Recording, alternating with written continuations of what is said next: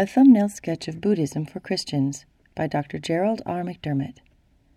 Buddhism is popular among college students and educated skeptics today. I think there are a number of reasons for this. One is that the Buddha's search for truth and his willingness to forsake the world strike chords in young seekers who recognize the emptiness of materialism.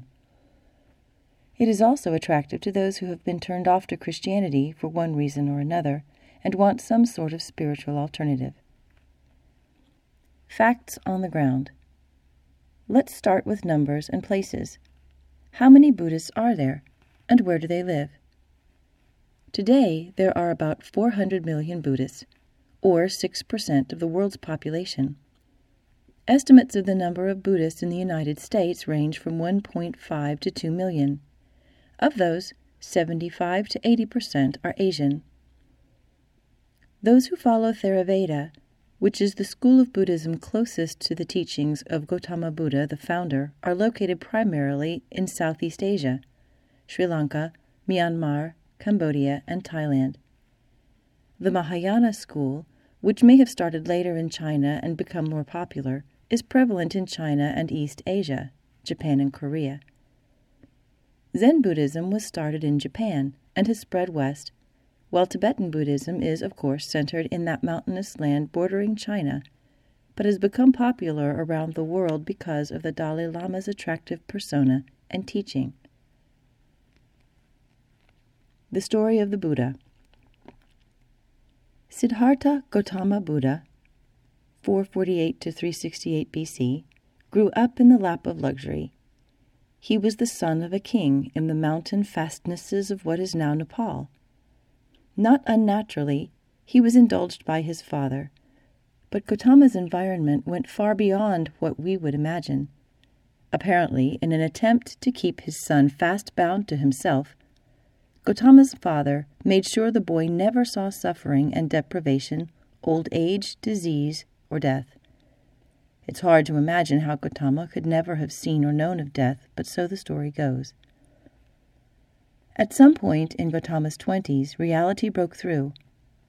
On the first of several chariot rides, Gautama saw an old man. "Oh no," he exclaimed. "Do you mean I will someday suffer like that?" Then, on a second chariot ride, he saw a sick person, obviously distressed by pain. This opened his eyes to the pervasiveness of suffering in the world. Gautama was sorely distressed. A third chariot ride brought the sight of a corpse in a funeral procession. This too alarmed Gautama. "What? We don't live forever?" The young man sunk into despair. Life seemed hopeless. But then another sight sometime later brought him hope. This time he saw a figure on the horizon walking in a saffron robe. It was probably a Hindu sannyasi, a holy man practicing asceticism and meditation in the quest for moksha, liberation from the cycle of reincarnation. "Who is that?" he asked his driver. "Oh, he's seeking the way beyond life and death," he was told, meaning that this Hindu seeker was trying to reach the state where he would not be reborn into another life in this world, but be joined with Brahma, the impersonal absolute. But for Gautama, this meant there might be a way to avoid the suffering of life and death.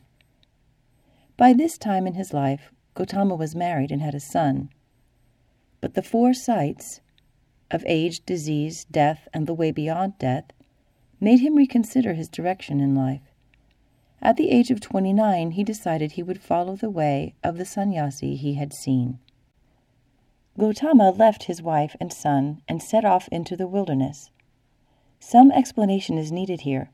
This was a religious tradition back then, and he left his wife and son in the care of his larger family.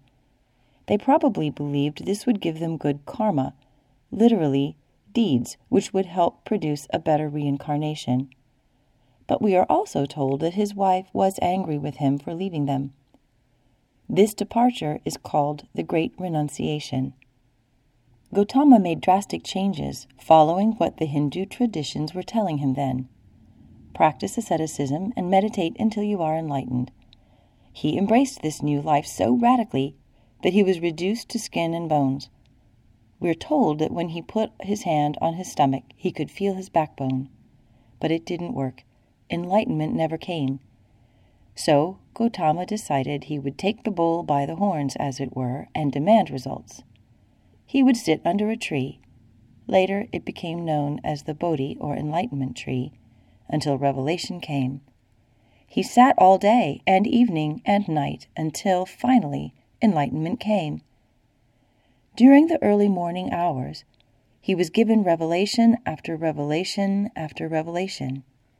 He saw all the truths of reality, which he would teach for the next 50-odd years until his death from food poisoning. He had come to be free of all desire, and so achieved, after this one night, nirvana, literally, the blowing out of desire. The Buddha's teachings. That night, the Buddha saw what Buddhists have ever since called 4 noble truths. The first is that all is suffering. This doesn't mean that every minute of the day we feel bad. Christians can understand its meaning, that at the deepest level, all of life is dissatisfactory.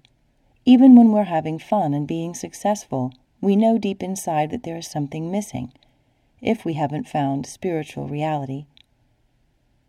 The second noble truth is that the cause of suffering is desire. The Buddha, now we can use this title for it means the enlightened one, said that there are 3 desires humans feel: the desire for sensual pleasure, desire for becoming someone recognized and esteemed, and desire for non-becoming, or suicide. He recognized that most of us do not feel the third desire most of the time. The Buddha said there is a reason we are filled with these desires: our ignorance. Hindus also see ignorance as our central problem. But while Hindus feel we are ignorant of Brahma or a personal God, Gautama Buddha said we are ignorant of the 3 characteristics of existence. The first is impermanence. This means that nothing ever remains the same, even Brahma, which was the philosophical Hindu idea of ultimate reality. Hindus said this is the only unchanging reality, but Buddha rejected this. He said nothing is permanent. Everything is constantly changing. This also meant there is no unchanging substance behind and within anything in the cosmos, so nothing has independent existence. Christians can agree with this in part, for they say that nothing exists apart from God. There is nothing that exists on its own. But the Buddha rejected the idea of a creator God who is responsible for all things. He said that there are gods, but these are not creators and certainly not redeemers, and that they need to attain the same enlightenment as us humans. So, for all practical purposes, the Buddha was an agnostic. He said he didn't know if there was a supreme God, which is what agnostic means: I do not know. In any event, he did not believe in a God who created the world and now controls it. And he looked not to a God, but to his own self for any sort of salvation.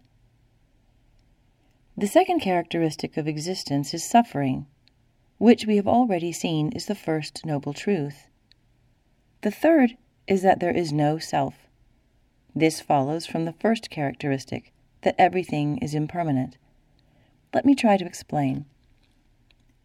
If there is nothing permanent in Jain, let's say, then there can't be anything that remains the same from year to year, month to month, or even moment to moment. Can that be? Well, we know that our atoms and cells are constantly changing, so at the level of the body, that must be true. There is nothing permanent. What about Jane's mind? Her thoughts are constantly changing, especially as she experiences new things, which she does during her waking hours and when she's dreaming. If her experiences are constantly giving her new perspectives, how can her mind remain the same? You say her basic attitudes are the same, but how can they be? If her perspective is constantly changing, even if minutely, because of her new experiences, then even her attitudes change with an ever-changing perspective. They may not change much, but they change nevertheless. If Jane's mind and body are constantly changing, we'd have to say the same about her emotions and will. As life brings new things, good and bad, her feelings go up and down, and her desires, expressed by her will, must also change apace. If Jane's mind, body, feelings, and will continually change, then there can't be anything about her that remains the same. And what is the self but the combination of mind, body, feelings, and will?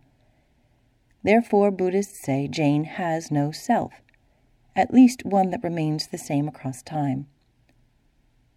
By the way, the Buddha said that as long as we think we have a permanent self, we will be all the more attached to this self and unable to give up desire, which keeps us suffering and stuck in samsara, the endless cycle of reincarnation. So, knowing that we have no permanent self is part of our liberation. It helps us get rid of desire, which in turn helps us attain nirvana. More on that in a bit. Let's take stock of what we have learned so far about the Buddha's teaching. All is suffering, the first noble truth. The cause of suffering is desire, the second noble truth, which comes from ignorance of the three characteristics. Now we must go on to the third noble truth. The way to be rid of suffering is to be rid of desire. The eventual blowing out of desire is nirvana, which is a state of cessation of suffering that can be experienced at one level in this life and at another level after death. The nirvana in this life is called nirvana with remainder, and that in the next is nirvana without remainder.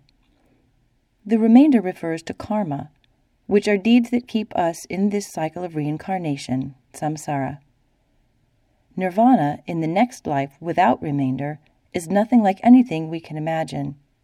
In fact, the Buddha taught that in nirvana there are no desires, thoughts, or beings. So we have to say that nirvana is the end of human existence as we know it. Perhaps it is like that drop of water that hits the surface of the ocean and in a matter of milliseconds no longer exists as an individual drop. Its contents have dispersed and merged with the ocean. The I is no longer a being. Of course, it never was a self anyway. But that's not the important thing for the Buddha. The important thing is that suffering is over, which is the goal of the Buddha's teaching. The fourth noble truth is this: the way to be rid of desire is to follow the Noble Eightfold Path. The first step on that path is right understanding. This means proper understanding of the Buddha's teachings, such as the Four Noble Truths and three characteristics of existence. Don't believe anyone who says something like the following: in Buddhism, as opposed to Christianity, it doesn't matter what you believe, all that matters is what you do. You can see from this first step on the Noble Eightfold Path that it matters very much what you believe. If you do not believe what the Buddha taught about suffering and the self, for example, you will not make it past square one in Buddhism. The second step is right thinking, which involves thinking about truth, the Buddha's teachings again, and not how to build up your own self, for that just increases desire. The third step is right speech, which means no lying or slander or gossip. Right action, the fourth step, means following the 5 precepts: no killing, stealing, sexual sin, lying, or alcohol. Let me explain some of these. No killing means just that. The taking of life, even animal life, is forbidden. So consistent Buddhists are vegetarians and pacifists. That does not mean that Buddhists never eat meat or fight in war any more than that Christians have always forgiven their enemies. But those are the ideals. Sexual sin means sin outside of marriage for laity, and any sex at all for Buddhist monks and nuns. Notice, by the way, that Buddhist ethics are very similar to Christian moral rules. The same is true for other major religions. Christians differ on application and interpretation, but the same basic principles, actually those of the 10 Commandments, are taught by all the major religions.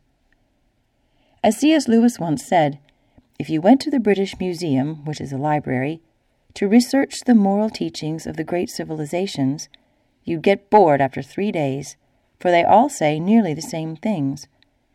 He pointed this out in Illustrations of the Tao, the appendix to his book, The Abolition of Man. Right action, the fourth step on the Noble Path, also includes the 4 unlimited virtues: friendliness, compassion, sympathetic joy, and even-mindedness. The last virtue means remaining even-keeled even in times of suffering and joy. This, Buddhists say, is possible only after meditation. The 5th step is right livelihood. That means some occupations are obviously forbidden to the faithful Buddhist: arms sales, butchering animals, producing intoxicants.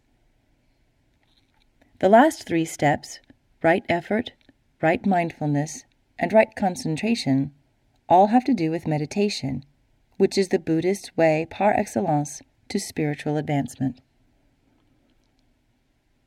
The Buddhist school closest to the root, Theravada. There are 4 main schools of Buddhism: Theravada, Mahayana, Zen, and Tibetan. Here and below we will discuss the first 2, which are the largest. Theravada, which is Pali for Way of the Elders, took most of its present shape by the 2nd century BC, about 2 centuries after the death of Buddha. Of the 4 schools just mentioned, it is probably the closest to what historians think Gautama actually taught. Its chief goal is liberation from samsara in nirvana, which, as we saw earlier, is the end of consciousness and individuality. The Theravada school regards the gods as real but unhelpful in the human search to end suffering. It says the human self is unreal and lives many lives in many heavens and hells before it reaches nirvana.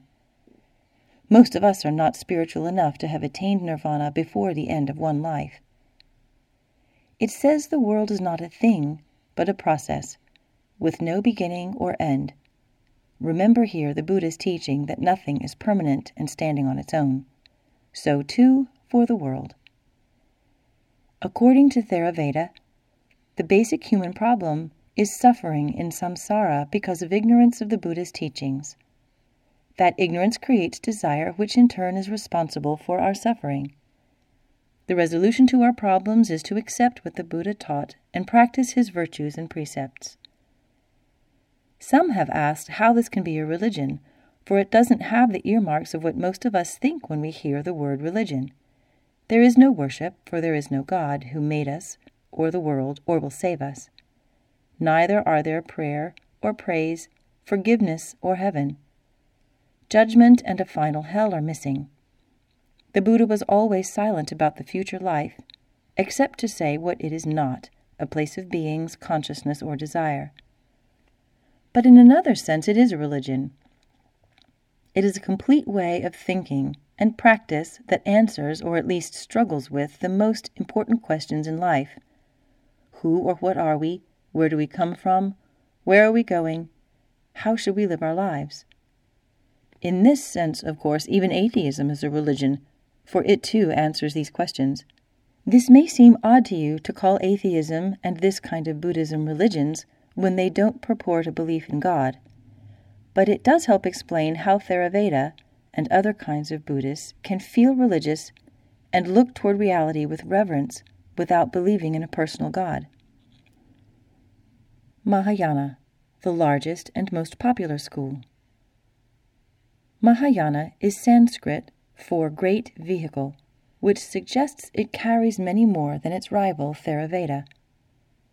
The first Mahayana scriptures, or sutras, were written between the 1st and 8th centuries AD. In them one can see distinct departures from Theravada positions. Here are the most important differences. 1. Universalism. Whereas in Theravada, male monks have been the only ones considered spiritual enough to attain nirvana, Mahayana promises the possibility of liberation for everyone. 2. Fast and easy. In Theravada, liberation takes many lives in samsara, the reincarnation process. But Mahayana promises liberation after only one life.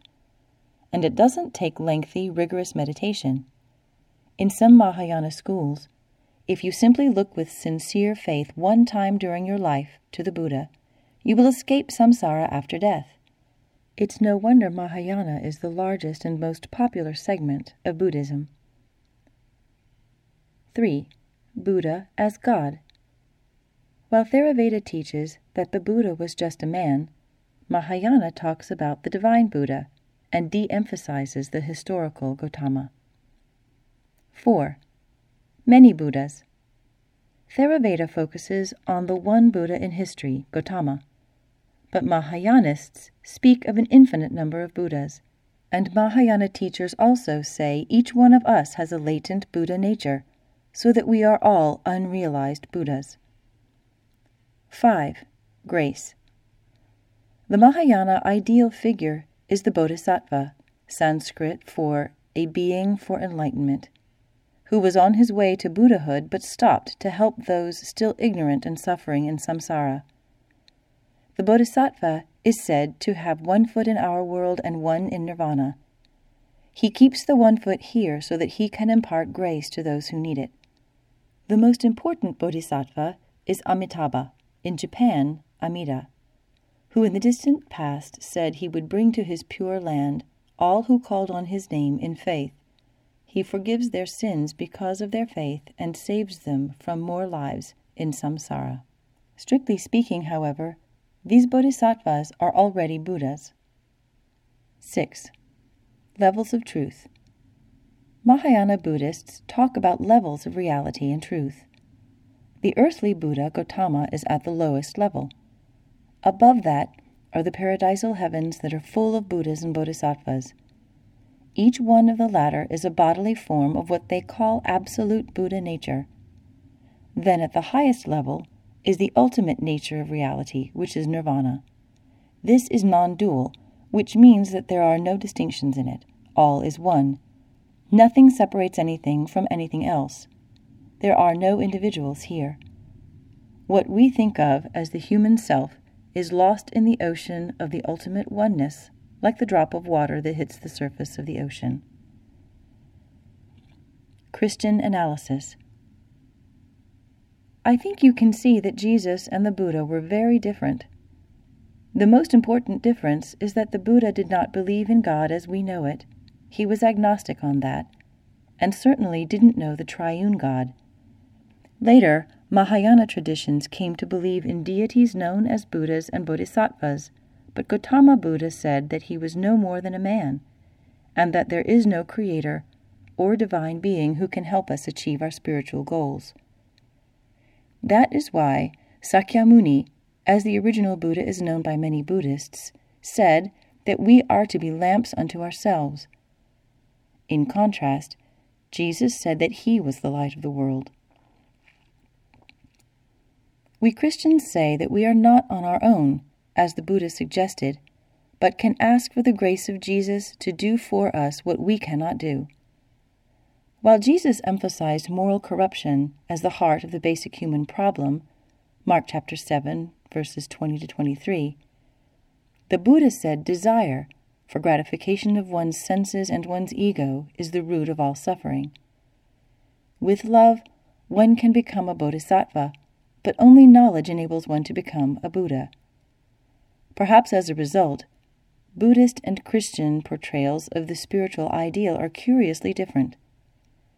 Buddhists look to a smiling Buddha seated on a lotus blossom, while Christians worship a suffering Jesus nailed to a cross. The Buddha taught his followers to escape suffering, while Jesus showed a way to conquer suffering by embracing it. Although Buddhist and Christian ethics agree on important principles, that stealing, lying, the killing of innocent life, and sexual misconduct are wrong, and that compassion and sympathy are imperative, they differ on the relationship of ethics to ultimate reality. For Gautama Buddha and Theravadins, the ethical life is a provisional raft that takes us to the other shore of nirvana, where it can then be discarded. For in nirvana, differences between good and evil no longer exist. But for Christians, the distinction between right and wrong is part of the fabric of reality and will persist into eternity. Ethical differences extend to relations between the sexes. In early Buddhism particularly, you find the idea that you can become a Buddha only if you're reborn in the form of a man. Not until much later did Mahayanas accept female bodhisattvas. Buddhist monasteries today dominate Theravada life. Most orders for nuns have disappeared centuries ago. While Christian history contains plenty of sexism, Jesus himself never demonized women or sexuality. When compared to the rigid structure of Buddhist monasticism, which is at the heart of Theravada, Jesus' circle of disciples appears casual and free. Buddhists and Christians look at ethics differently in large part because they regard history in radically different ways. Buddhists read in the Dhammapada that there is no misery like physical existence. Earthly existence is necessarily a vale of tears, because as long as one remains in the endless cycle of life, death, and rebirth, samsara, suffering is inevitable because of the desire that life in this world produces. We are told we can escape suffering only by escaping this wearisome cycle of rebirth. So we have to break ties to this world and its routines, particularly family life and sexuality. Jesus, however, never spoke harsh words about sexual intercourse. He announced a salvation that comes not by renouncing life in this world, but by trust that is lived out in loving commitment amid the everyday routines of worldly life. According to him, marriage is not an impediment to spirituality, but the ordinary realm in which salvation is lived out. Abstention from family and sexuality is an option, but not a higher path for the spiritual elite. At the same time, I should say that this contrast should not be drawn too sharply. Christian monasticism has at times been just as world-denying as its Buddhist counterpart. Beginning with the Apostle Paul, 1 Corinthians verse 7, there have been many Christians who have concluded that they could find God best apart from family and sexuality. And while monasticism has been more integral to Theravada than Christianity, Jesus himself chose not to marry or regard family as the center of spiritual life. Matthew chapter 10 verse 37, chapter 12 verse 49 to 50. And the vast majority of Buddhists enjoy the fullness of married life and participation in the secular world. There's one final difference, and one of the most important: hope. If you are following the teachings of the original Buddha, Siddhartha Gautama, you have little or no hope for life after death. Sure, you can hope for nirvana, but this is a realm in which you are no longer a you. There is no individual self there in which to enjoy freedom from suffering. Jesus, however, gives us the promise of eternal life as an individual self, but joined to him and the Father and the Spirit in fellowship with the millions and perhaps billions of other saints, not only family and friends, but the saints throughout history. And that fellowship with joy and learning will continue through all eternity. The contrast is more than enormous.